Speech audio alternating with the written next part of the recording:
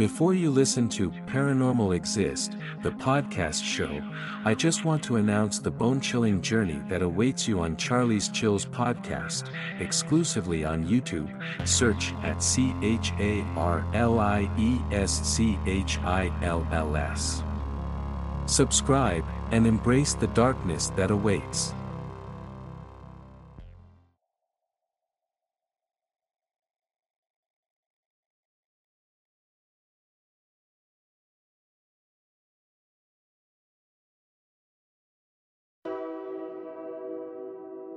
I worked on the 3700 block of Las Vegas Boulevard for about 4.5 years.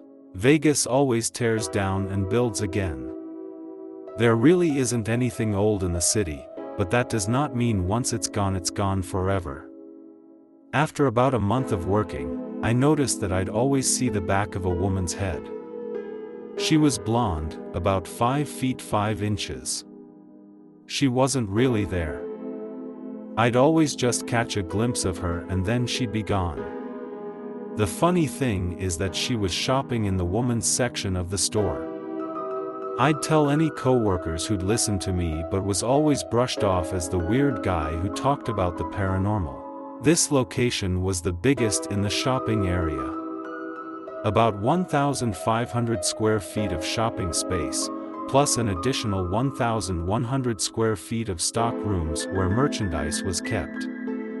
The stock rooms were split into 4 different sections. Each section did have a door separating it from the others.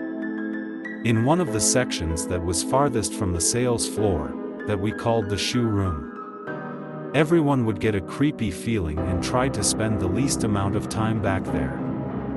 I didn't mind it because it was a quiet area, and one could hide out from management. Quarterly, I worked overnight shifts to reset the floor and make sure all new pieces were showcased. I worked these shifts frequently. It was nice seeing the city empty and lit by all the lights. Every shift went on, and no reports of anything strange occurring. Then it happened, out of nowhere and totally unexpected. During this particular shift, it was only the visual manager and me working for a few hours. It was around 2:30 a.m. I was in the shoe room about 7 feet up on a ladder grabbing some shelving, singing to myself. I heard my name being called. Johann. I called out a "what?" However, I had no response.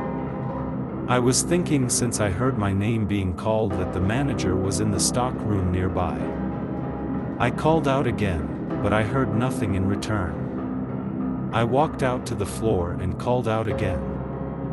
I then saw the manager walk from the other side of the store asking what I wanted. I was a little confused because she was the one asking. She heard her name being called out while I was in the shoe room. A heavy air fell over the sales floor once we both realized that none of us were calling out to each other. A few months later we had to downsize the location. Knowing that the woman's side and shoe room were going to a new restaurant coming was a relief to me, knowing that most of the paranormal areas were not going to be included in this new location.